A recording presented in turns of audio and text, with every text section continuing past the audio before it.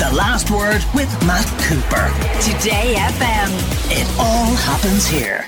Today FM. If you're in the fortunate position where you can afford to buy a new car, how long is it going to take before you get delivery of said item? Neil Briscoe from the Irish Times joins us, because you were writing about this, Neil, earlier in the week, and I thought it was interesting to see that some people are waiting over a year to take delivery of a car. Why? Well, I think it's important to say, Matt, particularly coming off news headlines like that this is the most first world problems, taking Yes. longer to buy a new car. But yes, people are being told to wait for significant periods of time to get a new car. In some cases, people are ordering new cars, being told there'll be, let's say, a 4 to 5 month wait. Then before that deadline is up, they're being told it'll be a 12 to 14 month wait, and then subsequent to that being told, actually, your order's cancelled, you're not getting a car at all.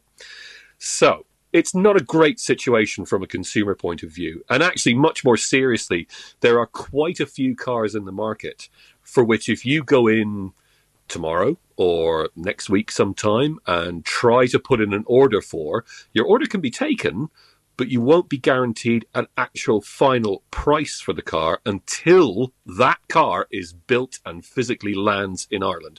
And that's a significant gap. That's a bit of a serious consumer issue at the moment. And could that mean that the car will be considerably more expensive? It almost inevitably will. I mean, if you quite apart from inflation, there has been dramatic increases in the prices for raw materials, the physical stuff that cars are made from: steel, aluminium, copper for the wiring, lithium for the batteries if you're buying an electric car or a hybrid or a plug-in hybrid. So, and shipping. Shipping costs are unbelievably high right now. Even though they've come down a bit from their peak at the end of last year, they are still they're so much higher than they were in, say, 2019. It's just ridiculous how much it's costing to get stuff sent, even if it can be built, even if you can get around the delays in the supply chain, the lack of computer chips that's still troubling the industry. Get around all that, get a car built, it'll sit either outside the factory or at a port somewhere in continental Europe waiting to be shipped. And that is causing huge delays and extra expense. And could it also be that the major manufacturers will supply other markets before getting around to Little Ireland?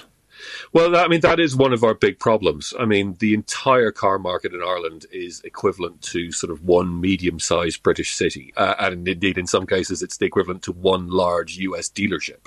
You know, we don't buy a lot of cars. We buy in and around 100 to 120,000 new cars a year, which sounds like a lot, well, for a population of our size and for the number of people you might know out there who might be regular new car buyers.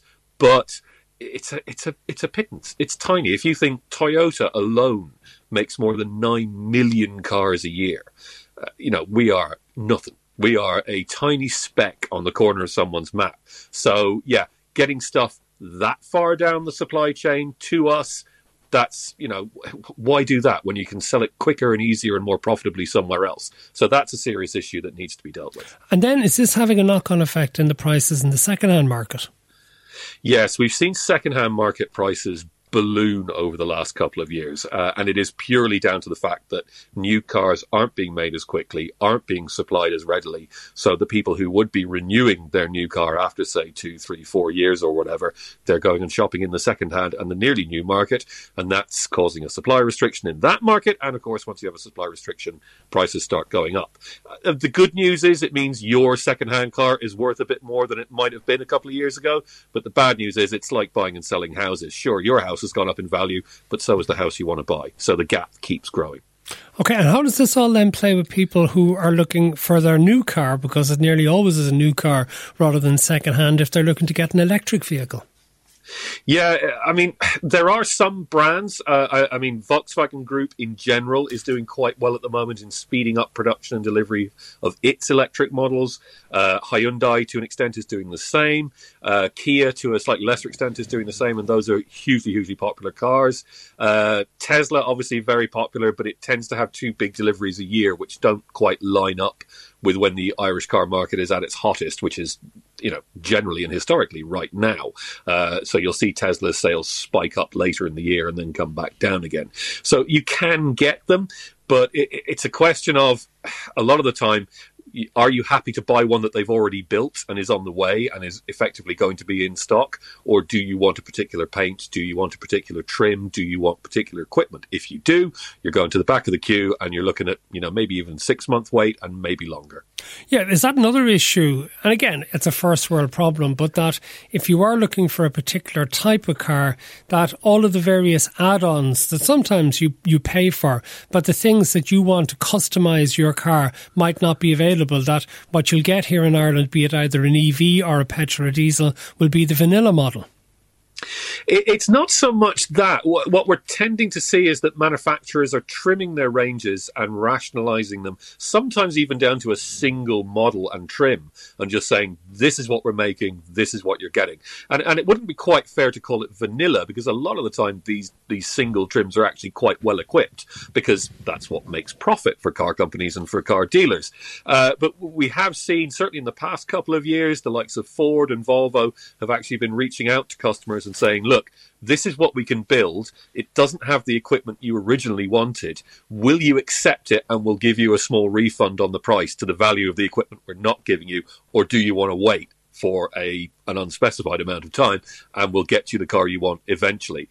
So that has been happening in the market. It's certainly an enormously complex situation. And what's this going to do for the overall number of new car sales in Ireland in a year, do you reckon? I think it's going to be restricted. At the moment, the market, we'll have to wait till next week to get, obviously, the final figures for the month of January. January is, as I say, historically the busiest and biggest month of the year for the Irish car trade. But while the market is up a bit at the moment, I think you're going to see a lot of very sharp peaks and very deep troughs through the years. And that'll literally happen as boats arrive in Cork, in Dublin and in Rosslare, and are able to deliver the stock, which then gets sent out to dealers. So I think we'll see a very uneven year for sales. And ultimately, it might be up a little bit because hopefully the manufacturing picture will improve a bit through the year. Hopefully the shipping picture might improve in concert with that.